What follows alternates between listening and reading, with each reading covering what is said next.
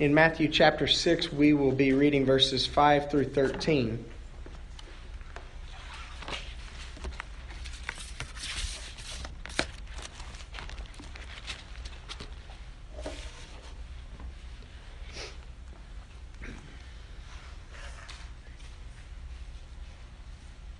The word of our Lord from the Gospel says, "When you pray, you shall not be like the hypocrites, for they love to pray standing in the synagogues and on the corners of the streets, that they may be seen by men. Assuredly, I say to you, they have their reward. But you, when you pray, go into your room, and when you have shut your door, pray to your Father who is in the secret place, and your Father who sees in secret will reward you openly. When you pray, do not use vain repetitions as the heathen do, for they think that they will be heard for their many words. Therefore, do not be like them, for your Father knows the things you have need of before you even ask Him. In this manner, therefore, you should pray. Our Father in heaven, hallowed be your name.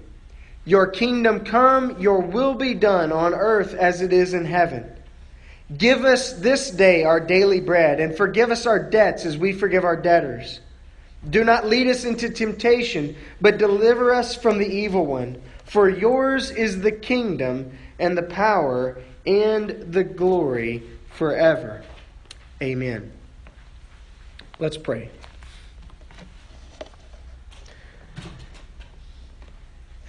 Almighty and everlasting God, increase in us the gifts of faith, hope, and love.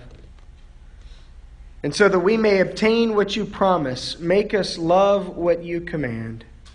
Through Jesus Christ our Lord, who lives and reigns with you and the Holy Spirit, one God, forever and ever. Amen. There are two primary means through which God communicates with mankind.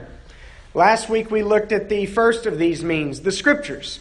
We refer to the Bible as the Word of God, and we mentioned last week that this is the Word of God for the people of God, and our response ought to be, thanks be to God.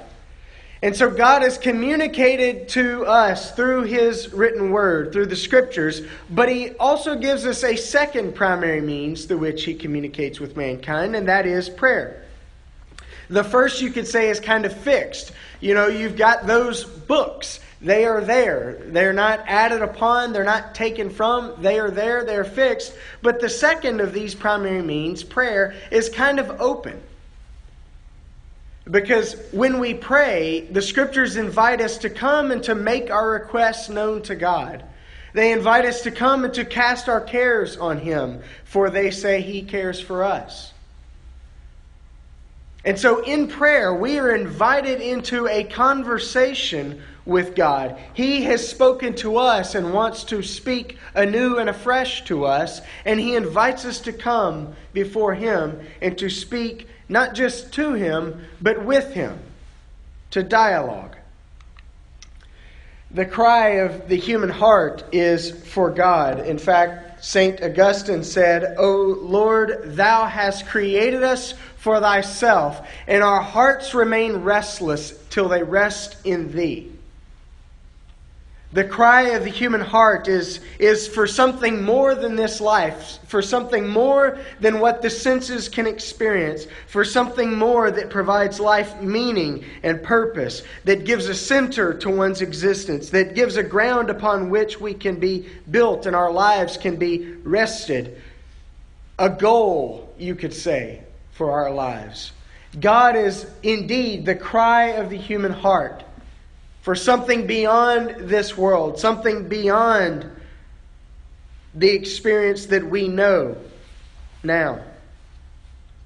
And so there's no surprise, or there should be no surprise, that in Luke's account of the gospel, Matthew places the Lord's Prayer here in the Sermon on the Mount, but in Luke's account of the gospel, we read the story of the disciples. They come along and they see Jesus as He's praying, and when He stops praying, they said, "You know, Jesus, John the Baptist taught his disciples how they ought to pray. Why don't you teach us how we ought to pray?" Lord, teach us to pray. And so he gives them then what could be called the model prayer and what has traditionally been known as the Lord's Prayer. When you pray, say, Our Father who art in heaven.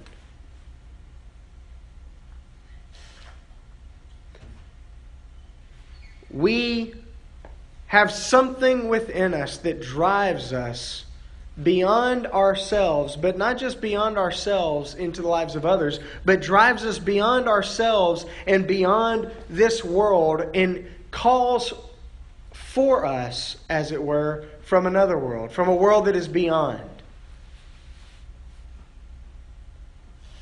And so when we find ourselves in times of trouble, what do? We pray. Even those who admit that they don't even know if their prayers are going anywhere other than the ceiling of the room, they say, I find myself at the end of my rope. I find myself in the midst of uncertainty and in the midst of chaos, and I don't know what to do. And so I say, Lord, I don't know if you are there. I don't know if you even care to hear from me. But if you are there, and if you could hear me and care to hear from me, would you please help me? Prayer is, it's like gasping for breath when we've been suffocated. Now, prayer ought to be more than that, but if we're honest with ourselves, we know that we do find ourselves being driven either to our knees in prayer or driven to just pull off on the side of the road and lift up our voices to God in the darkness. We find ourselves having a longing to scream out for help when we find ourselves in trouble. And so prayer, very, very simply, is communication with God. It is an avenue that has been opened before us so that we can come and we can actually speak with the one who made us. Speak with the one who created us in His image. Speak with the one who has redeemed us, the one who offers us life. We are invited in prayer to communicate with Him. It is an exchange of words, so to speak. In fact, even the word communication, etymologically, it means to be brought together, to share, to become one with. And in communication, we are coming together with an exchange of words. We are talking over something. We are speaking about something. And in prayer, we're called to come and to speak about life, to speak about its troubles, to speak about our dreams, to speak about our hopes, to speak about our fears, to speak about our disappointments and our aggravations and our frustrations. We're called in prayer to come and to speak these things with God, to exchange these words with Him, so that somehow, in some miraculous way, we can find ourselves sharing life with God.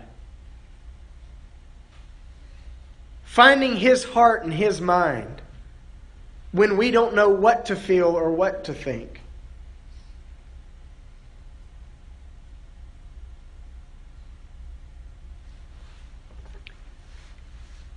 And so prayer is at least three things. I just want to offer these three ideas to you this morning.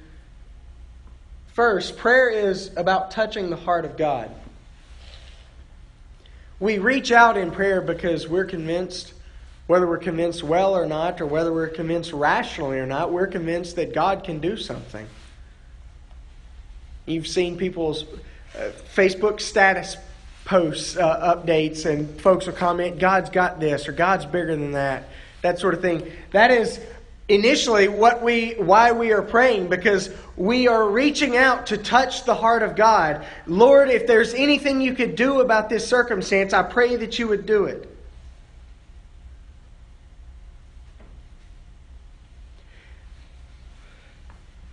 The author E.M. Bounds, the pastoral theologian E.M. Bounds, said that prayer moves the heart of God. Amen. Prayer changes things. Prayer opens up new possibilities. As C.S. Lewis described it, it's in prayer that we are kind of like the student in the classroom raising our hand before the teacher, and the teacher says yes. And we say, do you think it'd be possible if we did this? And now the teacher has the opportunity to say, well, I think that would be possible. Or maybe, no, we're not going to go that way. Or possibly, come see me after class and we'll discuss it. And so in prayer, we don't just get our way. We don't just get what we want. But we are reaching out to touch the heart of God. We are reaching out to say, God, you can change the circumstances of life. And I'm wondering if you'd be willing to do that for me. The aim of prayer, though, is not just touching the heart of God, but the aim of prayer, even in a deeper and richer sense, is about entering into the divine dialogue. You remember way on back in the book of Genesis, when God was creating all things. He made the heavens and the earth. He said, let there be light. He created the sun and the moon and the stars, divided the land and the seas. And you remember what he said within himself on that sixth day of creation. Let us make man in our image.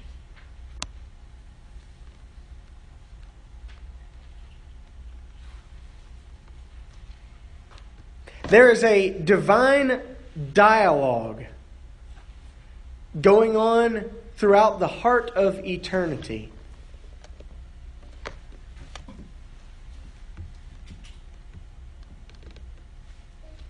Where the eternal Father speaks to His eternal Son.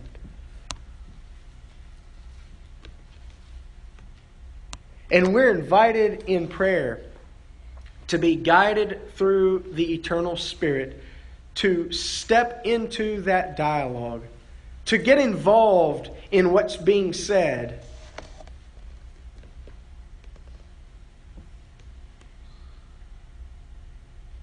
And so prayer really is it's not a private matter in the sense that we are not called to pray with one another. After all, we believe in prayer meetings. We pray as a congregation. But prayer is not about showmanship. Jesus criticizes those that He calls the hypocrites, those who like to stand before everyone in the synagogue and cry out with their amazing prayer dialogue, which is really a monologue for others to see. But in prayer, we are invited to come into what Jesus calls that secret place. And we're invited to exchange words within the divine dialogue. And so Jesus also warns His disciples against vain repetitions. The idea that if I just say the right things or do the right things or just repeat myself over and over enough, then somehow I'm going to arouse God's attention. He's going to say, okay.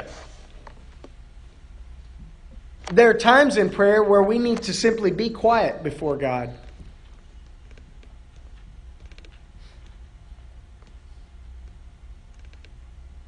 And if we're honest with ourselves, we will probably all admit that we often pray very hastily and very quickly because we've got things we've got to say and then we've got things we've got to do.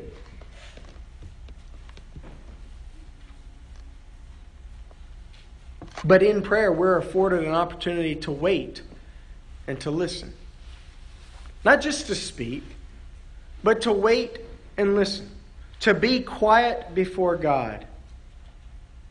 To hear what He has to say to us. Not just to get to what we have to say to Him. You know, a dialogue is far, far different from a monologue. We oftentimes don't just like to talk to people, we like to talk at people. we've got something we want to say and we're going to get it out, and they can just hang tight and let us get that statement out or get that diatribe out. But we've got something that we want to say, and we're just going to say it. And we talk at people. And sadly, in many of our prayer lives, we talk at God. God, I need you to do this for me. And by the way, I thought you did that for me, but it fell through and it didn't work out. And so now I need you to do this. Oh, and by the way, before I forget, there's something else that's also come up.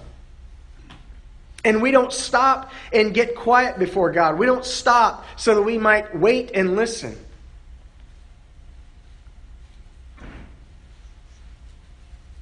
But in prayer, we are entering into that divine dialogue. We are coming to speak with God, not just to Him, and certainly not just at Him.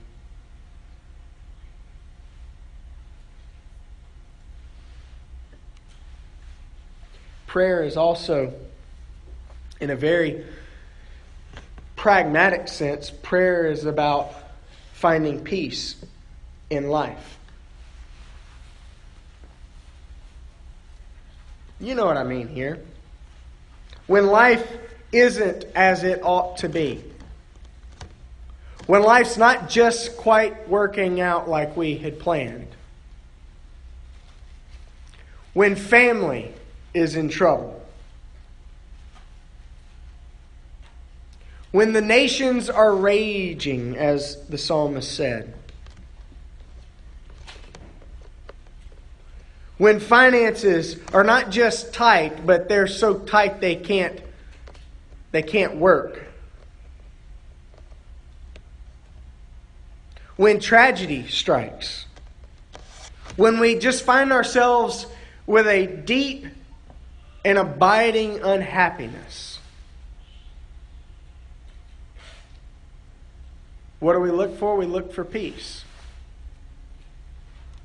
We look for something to steady the waters. We look for something to calm our hearts, to ground our souls. And so we pray. We pray because we must. We pray because, as Peter told Jesus, Lord, to whom else would we go? We pray because that's the only thing we know to do.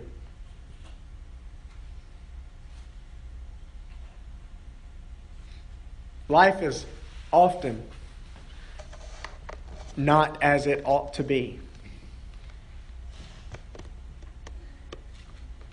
Most of you can nod a quiet, affirming amen there.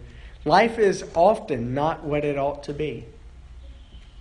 Just this week, I'm sure many of us have found ourselves disappointed with something or surprised by something.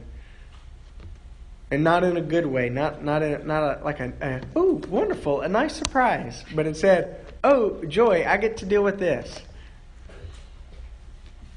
Am I right? But thankfully, we are not just given an opportunity to pray, but we are given the amazing privilege of prayer. To come before the one who hung the moon. To come before the one who spoke the stars into existence. And to cry out, Lord, I need help. I need peace. I need you to steady me.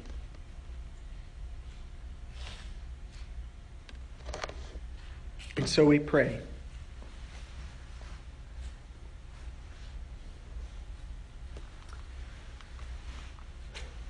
I ran across a quote this week that said, "It is of great significance if there's a person who truly prays in a family. Prayer attracts God's grace, and all the members of the family feel it, even those whose hearts have grown cold. Pray always." I thought that's an amazing statement regarding prayer. Because prayer is not just about us finding our peace. Prayer is about us finding peace so that we can be conduits of peace for others. In the same way that God offers us His grace so that we can be avenues of grace in the lives of others. In the same way that God blesses us as He promised Abraham so that we can be a blessing to others. God calls us into prayer not just for our own benefit, but for the benefit of those around us.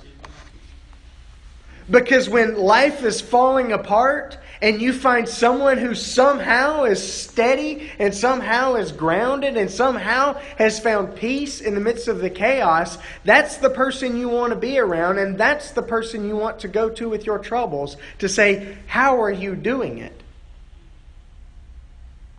Even as the quote says, even those whose hearts have grown cold find themselves benefited by the peace of God that comes through His grace as we pray. And so pray we must. Whether it's because of family troubles or whether it's because of concerns going on in government and politics, whether it's because of too tight finances, whether it's because of tragedy or just that deep and abiding and unshakable unhappiness we find in life, we must pray. We ought to pray.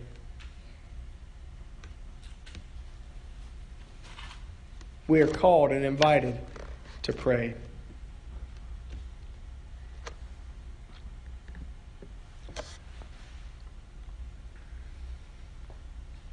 Notice that Jesus said, in this manner you ought to pray. He gives His disciples not just a suggestion for a roundabout structure for their prayer lives. He tells them, when you pray, say this.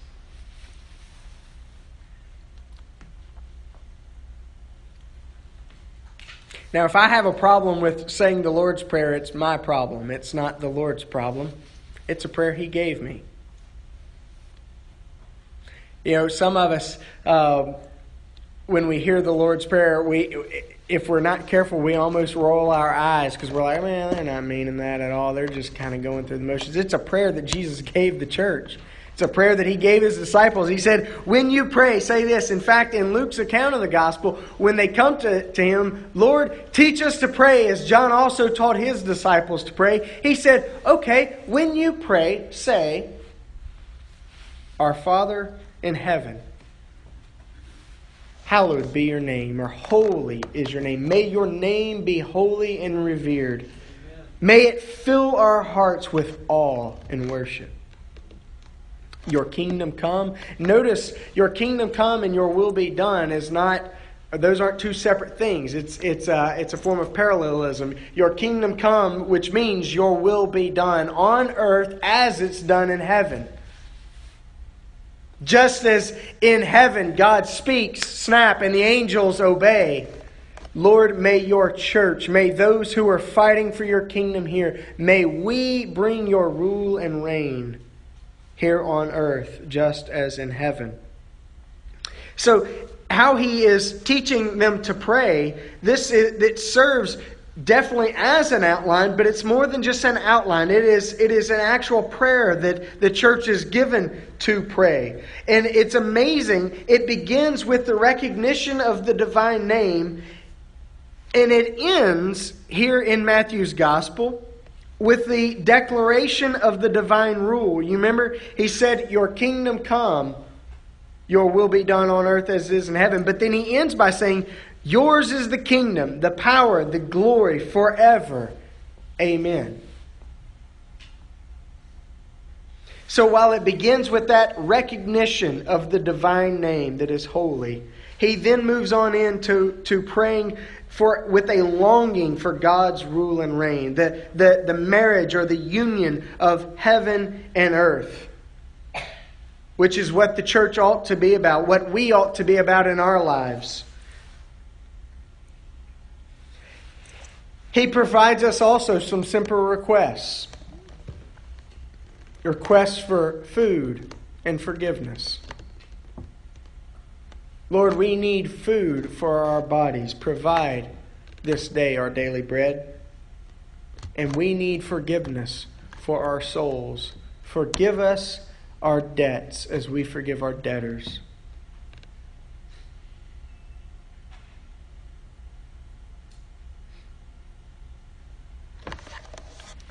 Notice the humility and confession that is also implicit in the prayer. As we forgive our debtors, we pray that you would forgive us our debts. Lord, we owe you more than we can express.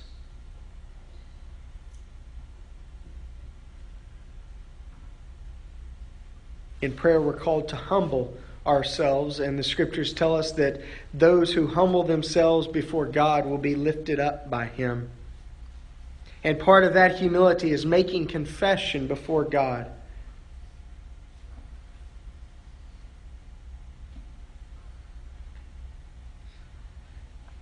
Jesus teaches His disciples to pray for guidance and deliverance. Lead us not into temptation, but deliver us from evil, from the evil one. Lord, protect us, guide us, direct our steps.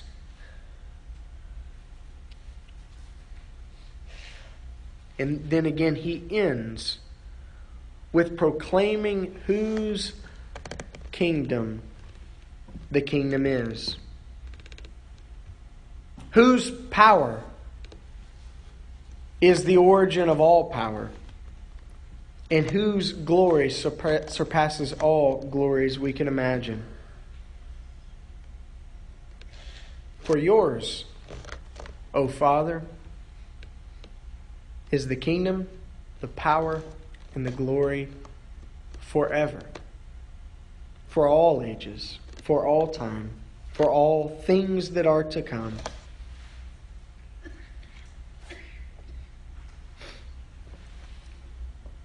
I remember being in Palatka, Florida for an AIM annual meeting years ago. I was in college at the time. It was before Lindsay and I got married, so it was probably 14, 15 years ago. Last time the AIM annual meeting was in Florida. And I remember I had been wanting to talk with my theology professor at the time, Chris Lorsdorfer. He's now Dr. Chris Lorsdorfer.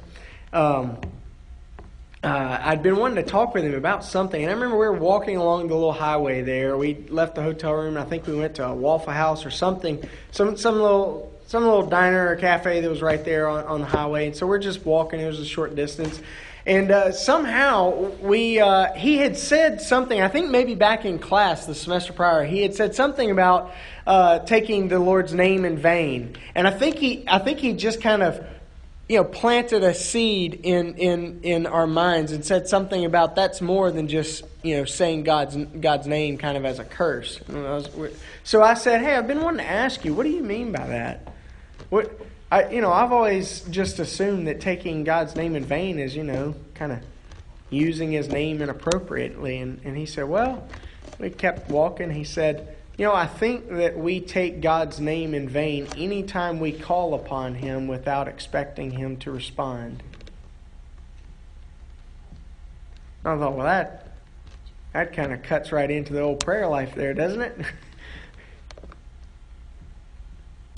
But really, making something vain means stripping it of its worth. Stripping it of its value, making it something that is just a shell of what it ought to be. That's what vain people are. They're just a suit. They're just a blob of makeup. They are simply a shell of what they really ought to be. They have so reduced themselves that they have rid themselves of worth.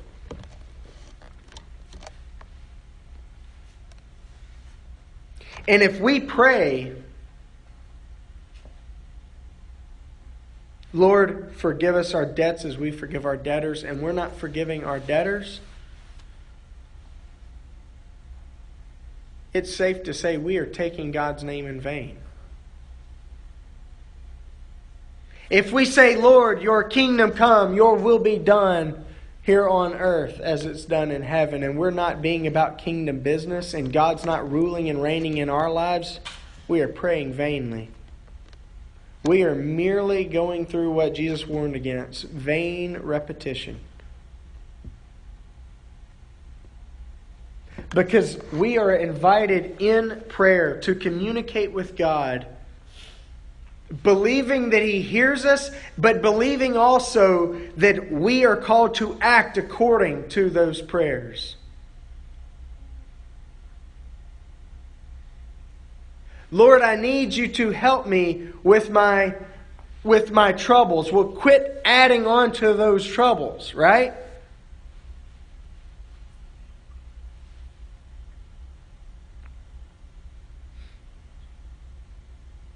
Lord, I need you to help so-and-so who's in deep need.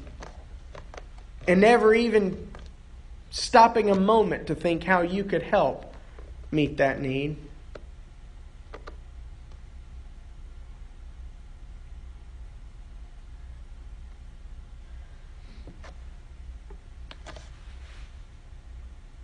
If we declare that indeed the kingdom is God's,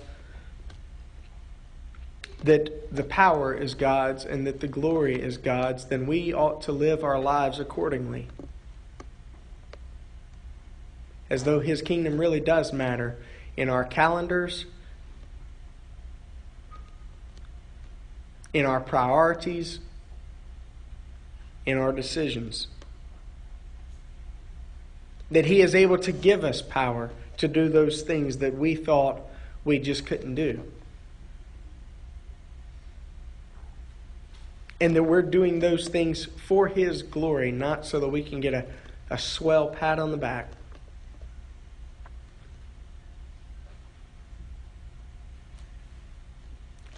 We're invited to pray.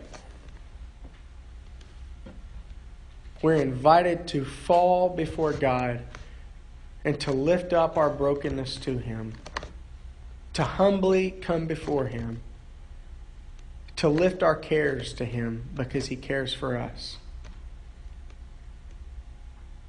And that is a deep and rich opportunity for us to speak with the one who spoke the worlds into existence.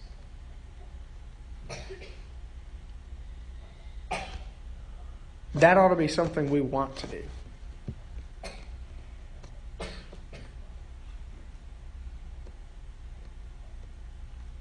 I want to encourage you.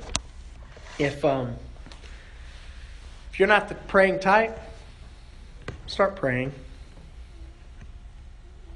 Don't get caught up with grandiose ideas of, all right, that's it. I'm going to start setting that alarm for 4 a.m. and I'm going to pray for 2 hours. If you can do that, good for you. But if you're not currently praying in life, put reminders in your life, even if it's just an alarm on your phone.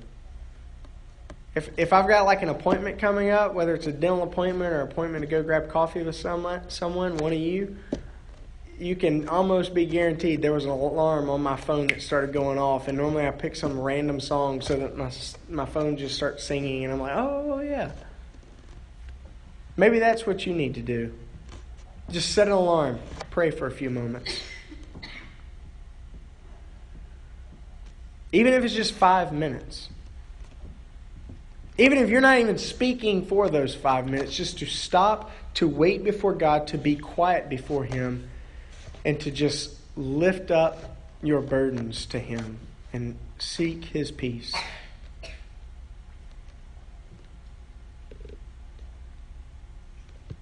If if I've piqued your interest about prayer and you're thinking, man, I don't even know the first thing of how to start, or maybe I do pray, but I want to enrich my prayer life, please talk to me. I've got some resources that I'd like to let you know about that would be of help to you.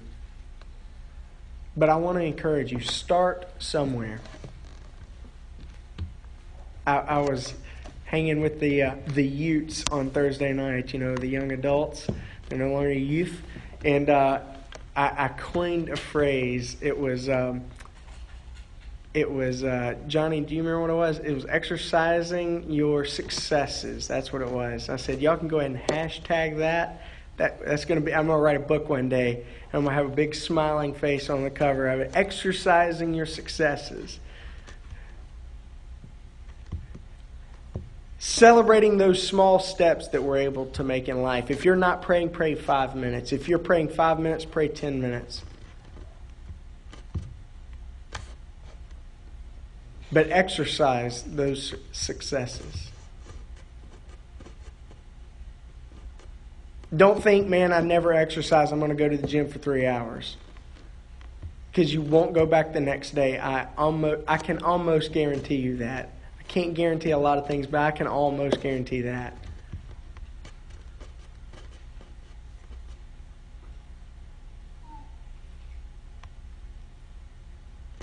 So let's stop talking about it and let's do it. Let's pray.